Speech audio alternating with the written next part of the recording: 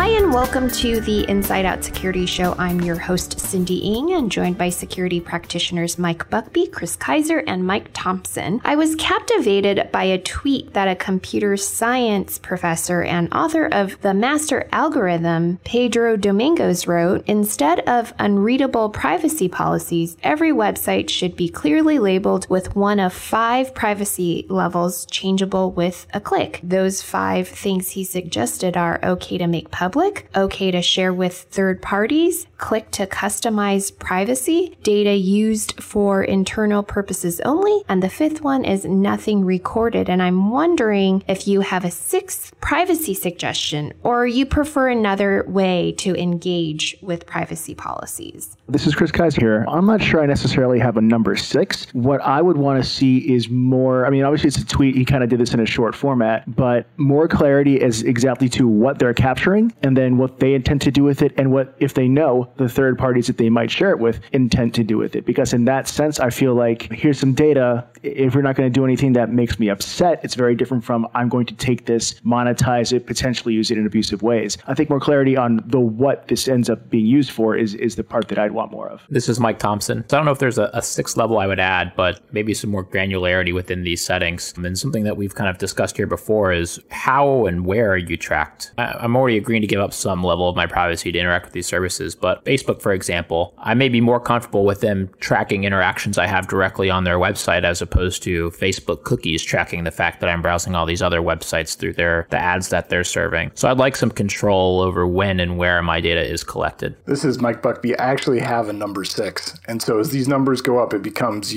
less and less tracking. And so number 5 on the list was nothing recorded. I think number 6 is actively puts in bad data about it fakes your geolocation, it fakes your IP address, it makes it look like you're actually looking for pet supplies online instead of whatever website you're attending. That's a great number 6 because I'm slowly starting to hear a lot of people make that suggestion. So thanks, guys. If you're a regular listener and enjoy our show, if you can rate and review our show on Apple Podcasts, we'll send you a deck of our InfoSec cards that's based on the Cards Against Humanity card game, and your reviews will also help others find us. To learn more, please visit Varonis.com/review. We often talk about how change doesn't happen fast enough, but I think we're moving really as fast as we can. And right now, a lot of what advances the economy and the world is math and programming, because essentially in some ways all companies are software businesses. But the bottom line is you can't optimize sentient beings. And the conversations we're having online, like the question about how we'd like our privacy policy displayed, and the conversations we're having at conferences are vibrant and changes are happening. For instance, Mozilla, they're currently testing out a service called Firefox Monitor, where Firefox users can input their email address, and the service will run it by the site Have I Been Pwned database to see if the account was involved in a data breach. And I wanted to know, what are some things you like about this new service, or perhaps you think it's not the right way to go? My first reaction to this is that I think it's a positive just because the idea of building it directly into your browser kind of puts it front and center for people. There are definitely people that I've come across who've never heard of HIBP. They've never really heard about data breaches. They have no idea what it's all about. The fact that you have this as an option in your browser means you first off have quicker access to it. You have a clear understanding of what the implications are of the data sets that have been compromised. I just think in terms of raising awareness, it's a huge step forward. I think it's fantastic to have those types of notifications and have it integrated with your password manager so you can kind of on the fly respond to that and update your passwords. Reading this article prompted me to go check the website to see, okay, where's my email been involved in breaches? I've checked this website before, but I don't check it every day. I don't check it every week. I don't check it every month. I don't even check it every 6 months. I kind of,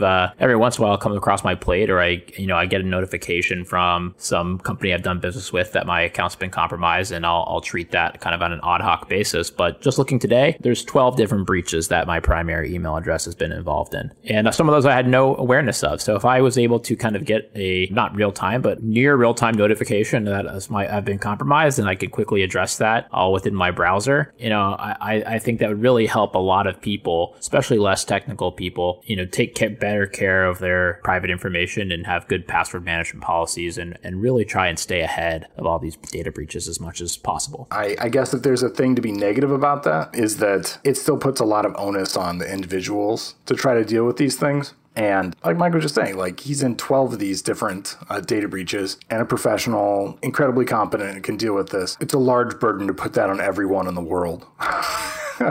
Who have other things to do and worry about. Here's another scenario I think you guys might find interesting. So a security firm is being sued for failing to detect malware that caused a breach, and a hacker stole over 100 million payment cards stored on its servers, and they paid millions in settlement fees. And now, because the insurance companies, they also had to pay fees, they're trying to recoup those costs back by suing the security firm for not detecting that an attacker had used a SQL injection attack to breach Heartland's systems. And Visa also did their own report and suggested it was the security firm's fault. And I know that this is a he said, she said, but what I found so interesting in this lawsuit is that it signals a few things. First, I think there's a perception that companies would rather pay a fine if there's a breach, when in fact it's costly. And second, I think in general, the responsible course of action is that security companies need to be accurate about what they say they're able to do and ensure that they're able to execute on it. What were some key takeaways for you? I think it's weird. Like you said, it's a he said, she said thing. But even so, they're saying this is Trustwave's fault. You didn't tell us all these bad things that we're doing were bad, and or we didn't tell you the right thing about them. Like some of the individual items that are brought up are things like shared credentials. Heartland was sharing credentials, and not every person who accessed the systems and the sensitive data was using, a unique identifier. That's their terms. That means that, hey, anyone in support who needs to log in or whatever the account is are all logging in with the same thing, so you can't tell who is who. And there needs to be a clear difference between auditing and working with a company and that company's actual internal processes. And that gap, I'm not sure, is Trustwave's fault so much as Heartland's. They went ahead and they actually certified them as PCI DSS compliant. Whether or not they did that, it depends on what the action would have been. If they said, hey, you guys are not compliant, here's what you need to do, it depends on the timeline. Would they have fixed all of those holes in time? Would they have cleaned things up to the point where when the attack did occur, things were fixed? It's kind of like if you say we're compliant, it doesn't necessarily make it so. I get the whole he said, she said point of it, but regardless, from what I'm seeing here, Heartland was responsible for the actual maintenance of the systems and making sure it was locked down properly. All that Trustwave was responsible here for was saying yes or no, you actually did what you said you did. And it turns out I see fault on both sides. I do think it really depends on whether they would have taken action if you actually hit them with the fine and took away their compliance. I don't feel comfortable passing judgment on this without knowing what their contract and statement of work was, what their final output was, to what extent they were doing continuous monitoring versus a one-time assessment. And I think something that Trustwave said was, just because you're compliant doesn't mean you can't be breached in the future. We are letting you know where you stand today. We are helping you keep controls in place. That does not mean those controls cannot be violated. It's not you're compliant, you are safe. Plenty of other companies who are PCI compliant and still deal with breaches. To me, this reads more as an insurance company trying to recoup their costs than any true designation of blame in this attack. It is interesting to me to think about, what does conducting an audit really mean?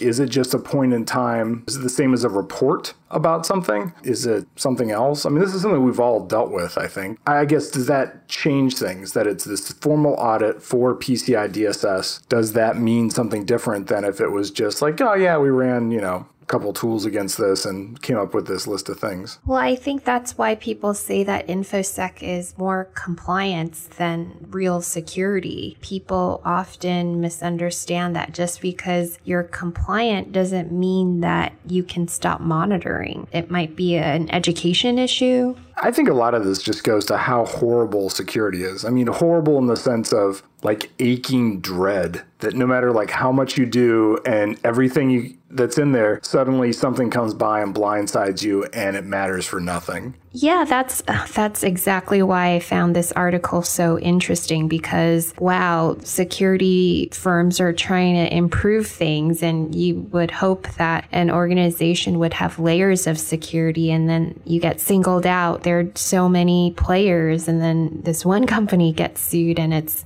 alarming. I also really liked that a CEO of an AI company publicly said that technology is too volatile to let law enforcement organizations use. And the key thing he said is that artificial intelligence algorithms powering facial recognition need massive amounts of data to function properly. And meanwhile, another CEO said that data governance is the answer. I think there's this misnomer that AI and algorithms and things, that means impartiality, that means like, oh, it's not going to have the same emotional, prejudicial thoughts that we humans have, and this is going to be better in some ways. And I think a better mental model for it is as an accelerant for everything that is flawed in humanity. It's just, processed a million times faster. That's where the big difference is in all of this lies. If you think of it as something that, oh, well, now we can inflict our prejudices a million times faster versus, oh, this is something that's going to work outside of the hang-ups of humanity. Yeah, I mean, I think there's some very well publicized cases and certain cases about machine learning and like facial recognition and stuff with like cameras detecting certain faces worse than other faces based on inputs. So there's certainly human mistakes and errors can influence this. We say machine learning, but it's still built by man. So I think there's an interesting thing to consider that maybe there's new ways that data can be abused and new privacy concerns about what data is being input and how it's processed and what's happening after the fact. I hope there's room for growth for analyzing, what happens, as they say, in this black box where that data is being analyzed. But to Mike Buckby's point, I think there's also some ethical concerns and technical concerns about the inputs themselves and how these things are built. So I don't know. It's a complicated question. I'm maybe not informed enough to really have too secure of a say on it, but I don't think it's a coincidence that a lot of like kind of dystopian sci-fi centers on like the abuses of artificial intelligence and things like that. There's a reason that a lot of people feel this leads down a dark path, and we have to be very careful as this field continues to expand.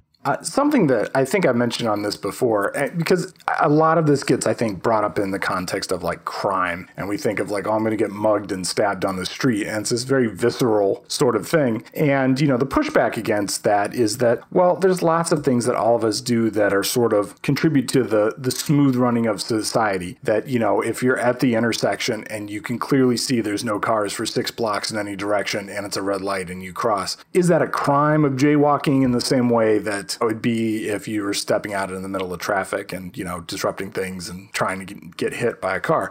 Like humans, we know that's very different, but to the system that's tracking everyone, that's just another automatic ticket and, you're a bad person and you've done all these things. So the statistic I go back to is the one about, they found like in Boston or something that like 80-90% of the houses and all the buildings that are there are illegal if you judge them by the modern day zoning restrictions because, they're too close or they're too dense or they're too high or they're too, whatever it is. And I feel like that's the same thing, that we wouldn't look at those and go, oh, this is a horrible thing. This is a horrible situation. But our sense of what the laws are about this stuff has really changed. To me, that's frightening. So 2 things. I'm still hung up on your start about being worried about mugged. Do you walk around thinking that way? I don't. I think that's the argument. I mean, the argument for this is, well, if you were on the street and, had a violent crime happen to you, wouldn't it be great if, 1, that was recorded and, 2, instantly throughout the city or throughout the country, anytime that person's face came onto a camera, the police would know exactly who it was and would snatch them up. That would mean that their database would need to be filled with pretty much everyone on Earth and that it need to be accurate. Another thing that just sort of crossed my mind is that we talk about having security and privacy being on the onus of an individual. I'm also thinking about, okay, if an algorithm happens to output something, where can you go to counter it if it isn't accurate? I'm wondering what kind of next generation services are we going to be able to provide? Or just how fallible in practice these things are. That, there's multiple reports of people who look somewhat similar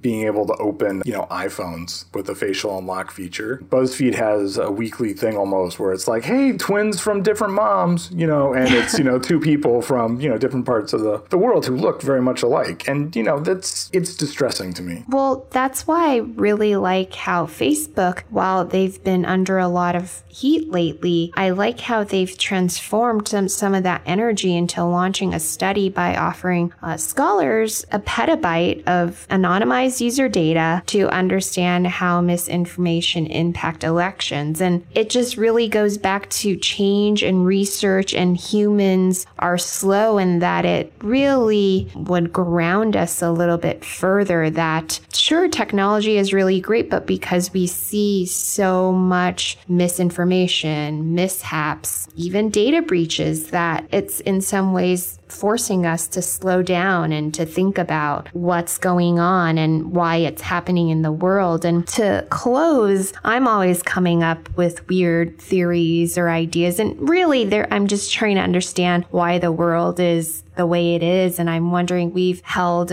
over 100 episodes, it feels like. I'm wondering if any of the articles we've discussed in other episodes you've seen happen in your own life and how you think about it in relation to your work as an InfoSec pro. I've stopped buying IoT devices for my kids. I don't know if that's You have? Yeah, now they just want tablets. But I'm very against any sort of electronic dogs that follow my kids around the house. I remember we talked about the Kayla doll or something, or some kind of animal, and you were like, it's a way to connect with your kids if you're traveling. I think that's true. But, my kids have been at a beach house. But down the street, because I live in Virginia Beach, they've been at a beach house. So we put an Amazon Alexa there so that they could call me from the Alexa whenever they wanted. Because they can just say, hey, call office, and it calls mine. And we have an instant speakerphone so I can chat with them. That hasn't changed, but I think I have a higher standard for this stuff maybe. And I think there is still a consideration to be paid to these things, that you can't throw it all out. Sure.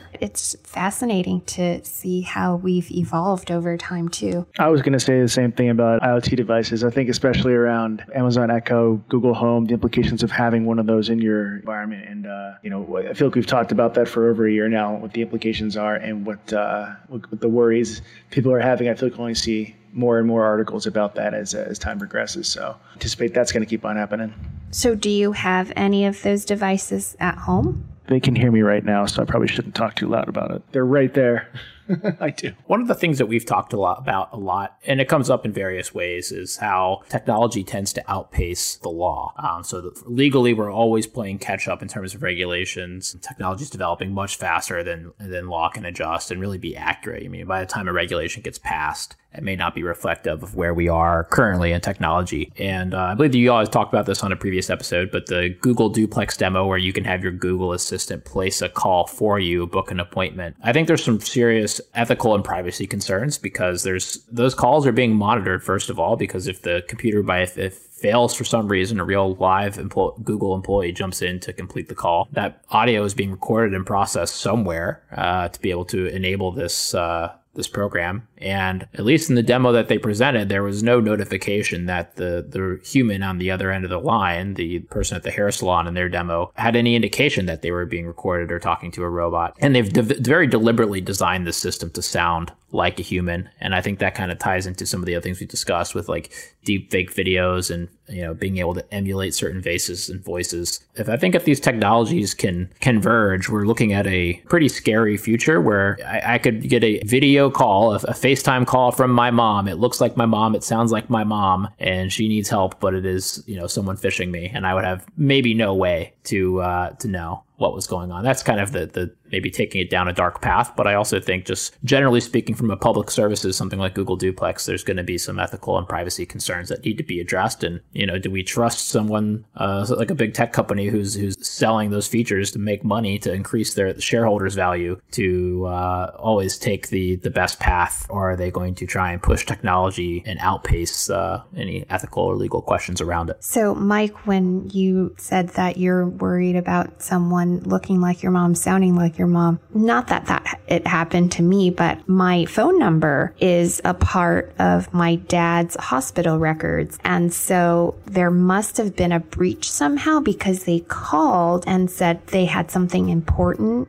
about my dad that they needed to tell me. And it sounded so real and natural, but at the same time, because I'm used to speaking to a specific nurse and I go, oh, this is so fake. And if you're not on high alert, you can be easily duped. So it's happening soon. Thanks to Mike Buckbee, Chris Kaiser, Mike Thompson, and all our listeners for joining us today. If you enjoyed our banter, please subscribe to our show. You can find more episodes of the Inside Out Security Show on Apple Podcasts, Spotify, SoundCloud, and more. If you have a minute, please leave us a review on Apple Podcasts and tell other people about our show. It helps them discover great discussions like we had today. Thanks. Thanks. Bye, everyone. Bye. Thank you.